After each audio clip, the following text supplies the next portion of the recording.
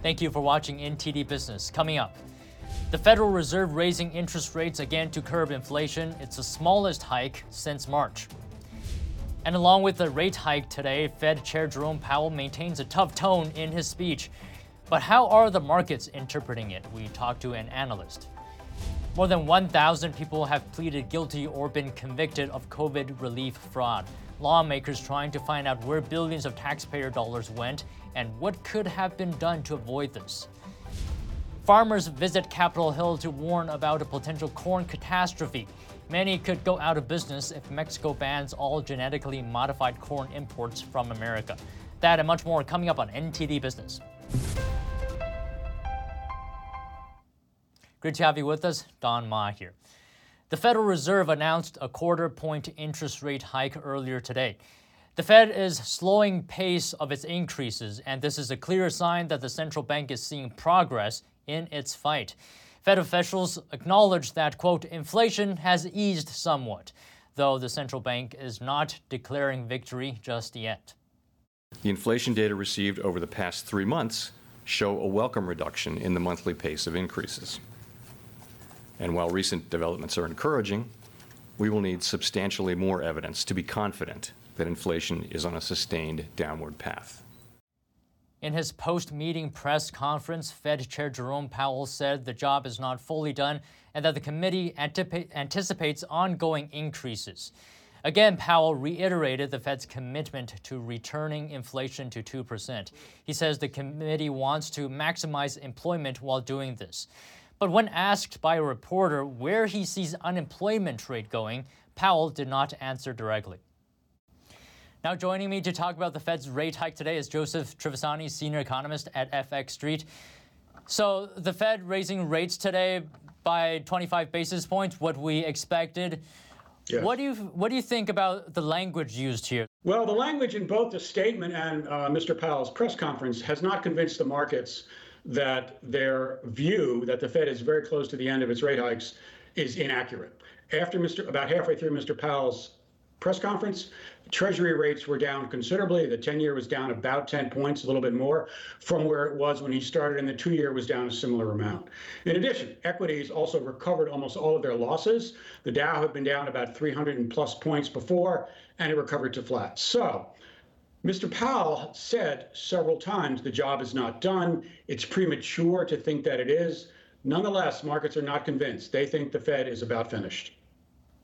So what's your position on what actually went into this decision of 25 basis points?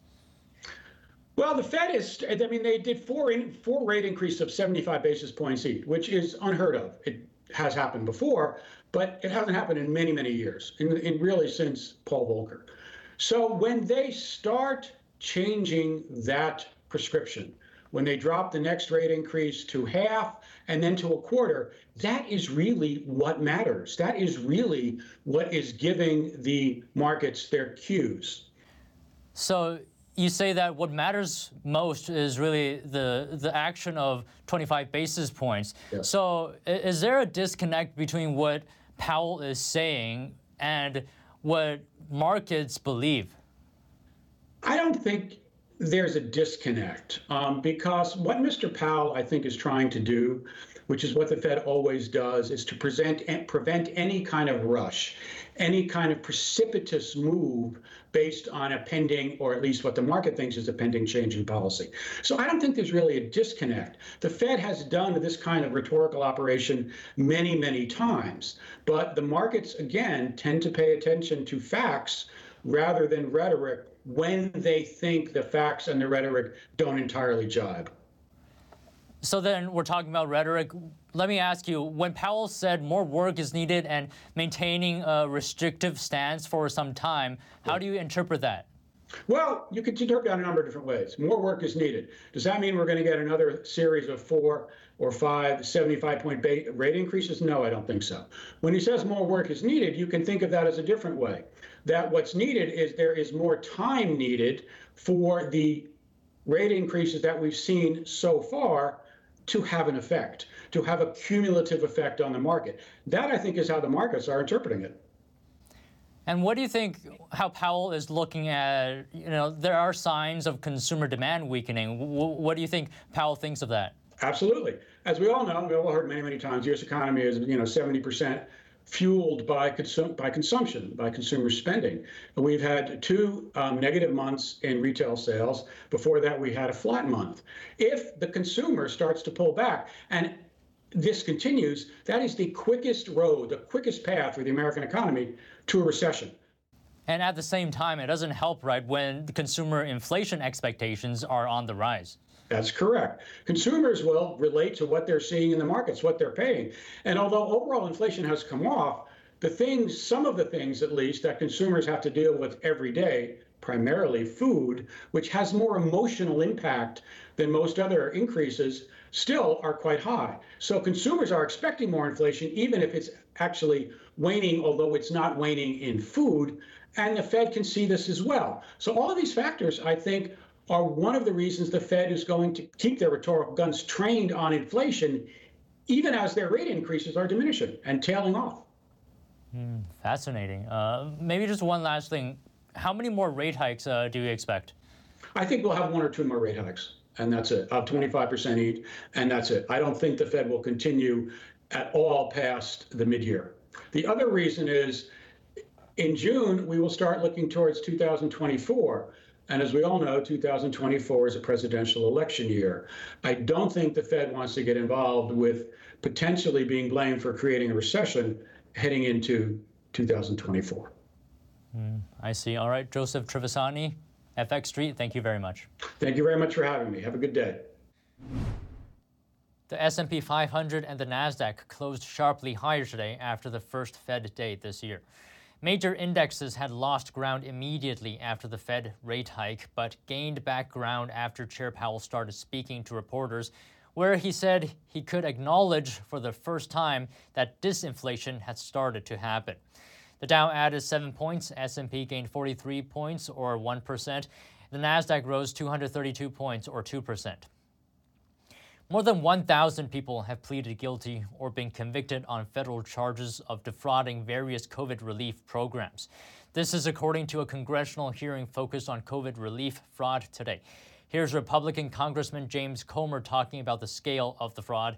He is the chairman of House Committee on Oversight and Accountability.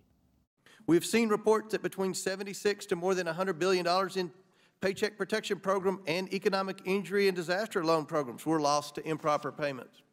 We've seen reports that $266 billion in improper payments were made by Medicaid during the pandemic. We owe it to the American people to get to the bottom of the greatest theft of American taxpayer dollars in history. We must identify where this money went, how much ended up in the hands of fraudsters or ineligible participants, and what should be done to ensure that it never happens again. Congress approved about $4.6 trillion in spending from 6 virus relief laws beginning in March 2020. That was when Trump was in the White House.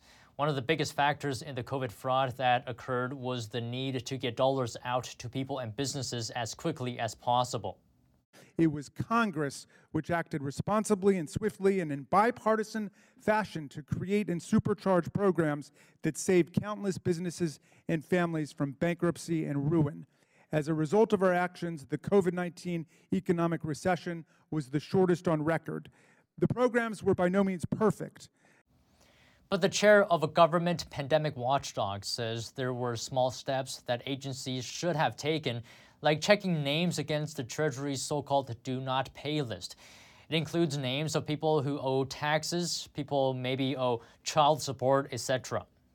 How many people do we know received money from the federal government that were on the do not pay list?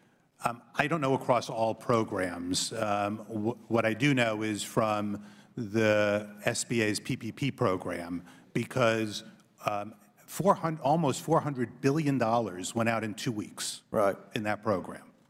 Of that amount, 57,000, $3.6 billion shouldn't have gone out right away. Not saying every one of those would have been denied, but at a minimum, there should have been secondary screening. The head of the Government Accountability Office says it'll be some time before the full extent of fraud is known. The Inspector General for the Small Business Administration has more than 500 ongoing investigations, while the Labor Department's internal watchdog continues to open at least 100 unemployment insurance fraud investigations each week. All Republican senators plus Democrat Joe Manchin have come together in an attempt to thwart the Biden administration's new environmental, social, and governance rule. They say it politicizes the retirement savings of 152 million Americans and have introduced legislation against it. Here's NTD's Daniel Monahan. The Department of Labor introduced the rule in November. It enables retirement plan managers to include environmental and social issues in investment decisions. Senator Mike Braun is leading the bipartisan disapproval resolution. He told Fox News, quote, "President Biden is jeopardizing retirement savings for millions of Americans for a political agenda." Braun adds that Americans' 401ks have already taken a big hit due to market downturns and record-high inflation. Meanwhile, Representative Andy Barr will introduce a companion bill in the House. Here's Barr on Fox News.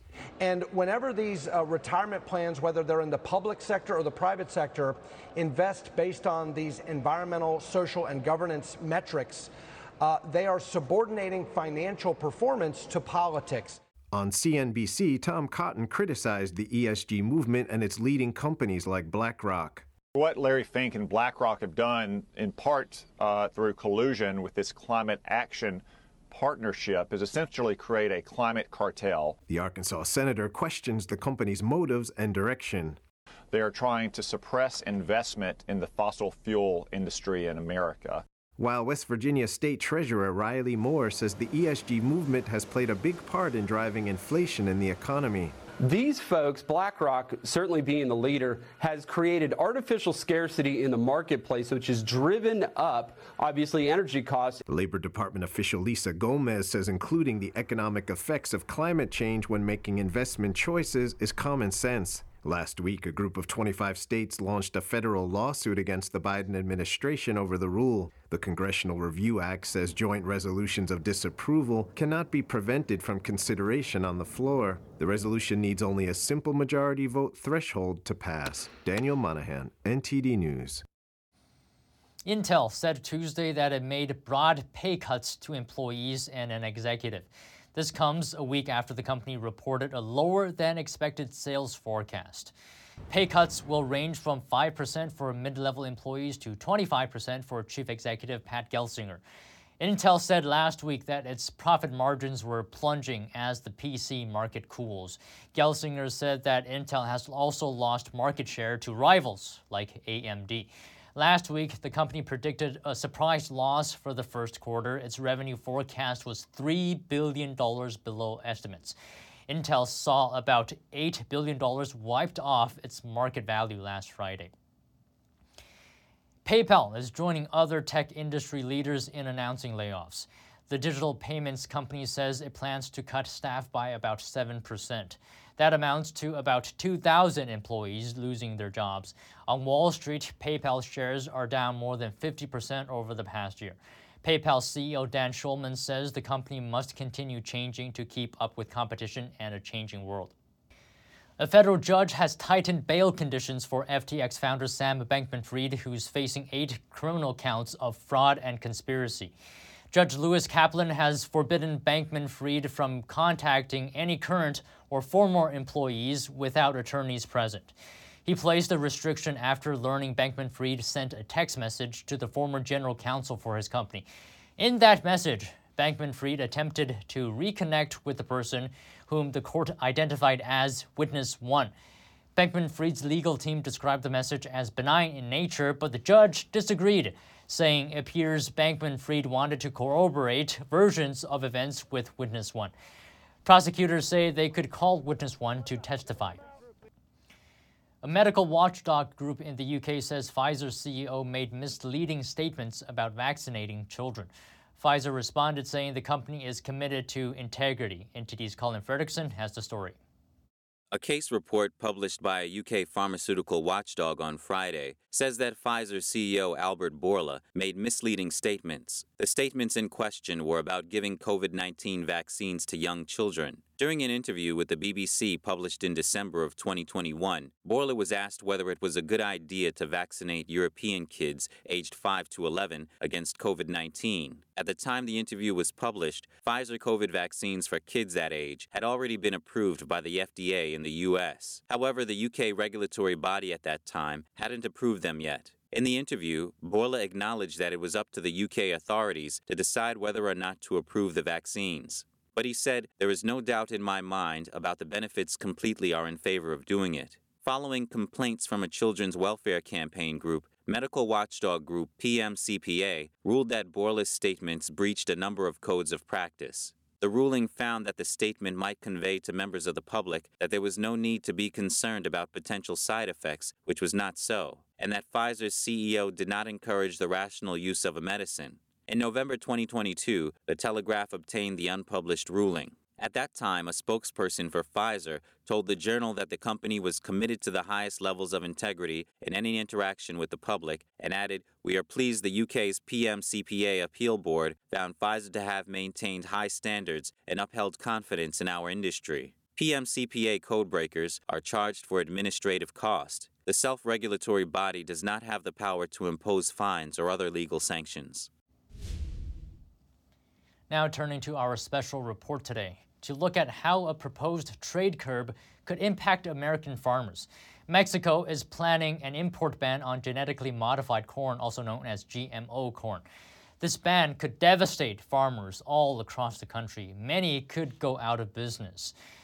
If Mexico imposes its ban, all of America would take a financial hit.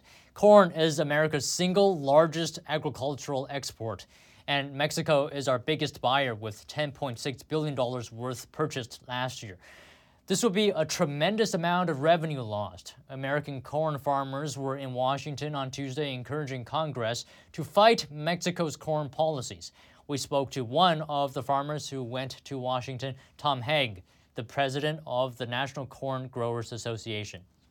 Well, 90% of the corn that we grow in the United States right now is GMO. So that would be, the vast majority of us that grow that corn. So it would affect us, all of us, tremendously. Many farmers say they would go out of business if the ban took effect. Many have never grown non-GMO corn, also known as conventional corn. Actually, it would be a huge investment to switch. We can use less tillage practices across the ground to plant our corn. If we were to go back to the old style GMO, we would have more trips across the field. We would be using more chemicals, more insecticide to take care of the pests that would harm our corn that we don't have to worry about when we use GMO corn. And it would also be very difficult for farmers to grow both GMO corn and non-GMO corn at the same time. We spoke to corn farmer Wesley Pandy, who owns around 4,000 acres of land. It's about the size of an airport. He grows GMO corn on over 30% of that land. Pandy says growing both at the same time is difficult because of cross-pollination. If you have GMO corn over here and it's on 150 acres on this side of the road, and you have non-GMO on the other side of the road, or your neighbor has a GMO corn on that side of the road, you get an east wind and you get his pollen from his GMO corn on your non-GMO corn, or you get a west wind and you get your GMO corn on your non-GMO corn. It really has to be grown about a mile from all other, non-GMO corn has to be grown. Pandy says it's much more beneficial for farmers to plant GMO corn because there's less cost and less work. The genetically modified seeds themselves are more expensive, but the corn is stronger. It is actually cheaper in the long run because you're not using insecticides. You're able to use certain types of herbicides. Your technology fee is really minimal compared to if you had to go and buy a conventional style recovery herbicide because they're very expensive. So is GMO corn completely safe? there are some scientific studies that suggest they may not be perfectly safe. For example, French researchers claim that rats who ate Monsanto's GMO corn suffered health problems. But Dan Blaustein-Rayto, the director of food and agriculture at the Breakthrough Institute, says most scientists generally believe it is safe. About 90%, if not more, of scientists believe that they are safe, and major scientific associations and institutions around the world have released statements based on extensive studies finding that they are safe. The National Academy of Science in the US, the World Health Organization, as well as other scientific authorities around the world. But despite this, we have to add that it's not possible to fully prove any food is safe. We can only say that no dangers have currently been found. And going into break now, but if you have any news tips or feedback for the show, you can email us at business@ntd.com. Still to come, lawmakers proposing more protections for airline passengers, just a month after thousands of flights were canceled over the holidays. That and more coming up on NTD Business.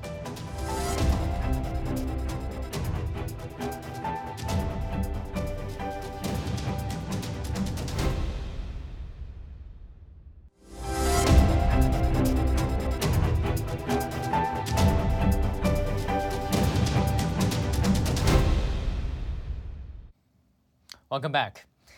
OpenAI, the creator of ChatGPT, has released a software tool to identify text generated by artificial intelligence. ChatGPT is a free program that generates text in response to a prompt. It can write articles, essays, jokes, even poetry. The program has gained popularity with millions of users since its November debut, but it's also raised concerns about copyright and plagiarism. The company's AI classifier tool aims to distinguish AI-written text from human-created content.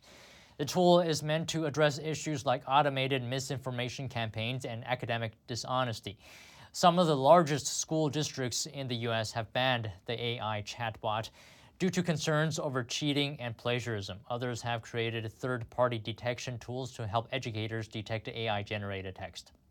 Two senators are pushing to protect airline passengers after the travel meltdown over the holidays. Democrats Richard Blumenthal and Ed Markey are reintroducing two bills. They aim to crack down on airline fees and speed up passenger refunds. Here's Senator Markey yesterday. It's past time they prioritize passengers over profit. With the Airline Passenger Bill of Rights and the Fair Fees Act, Congress has an opportunity to do just that, to end the airline's exploitation of passengers and return decency, respect, and fairness to the friendly skies. Under the measures, if an airline oversold a flight, they would have to pay passengers who were denied boarding at least around $1,300. Consumers would also have new rights to sue airlines for unfair practices. And they would get refunds for flights arriving more than an hour late. A group representing major airlines said its members already follow and often exceed DOT regulations. It argues the proposals will decrease competition and lead to an increase in airfare. Another Democrat senator plans to hold a hearing on the travel meltdown in the coming weeks. It's only February, but Frontier has announced a deal for anyone getting a jump on making their summer travel plans. The low-cost air carrier is launching an all-you-can-fly summer pass. It's going to cost $399 and includes nearly unlimited flights between May and September. Frontier says each flight will cost pass holders just 1 cent, plus taxes, fees, and any charges for seats or checked baggage. The airline currently has more than 100 destinations and plans to add new non-stop service between multiple cities and Puerto Rico this summer.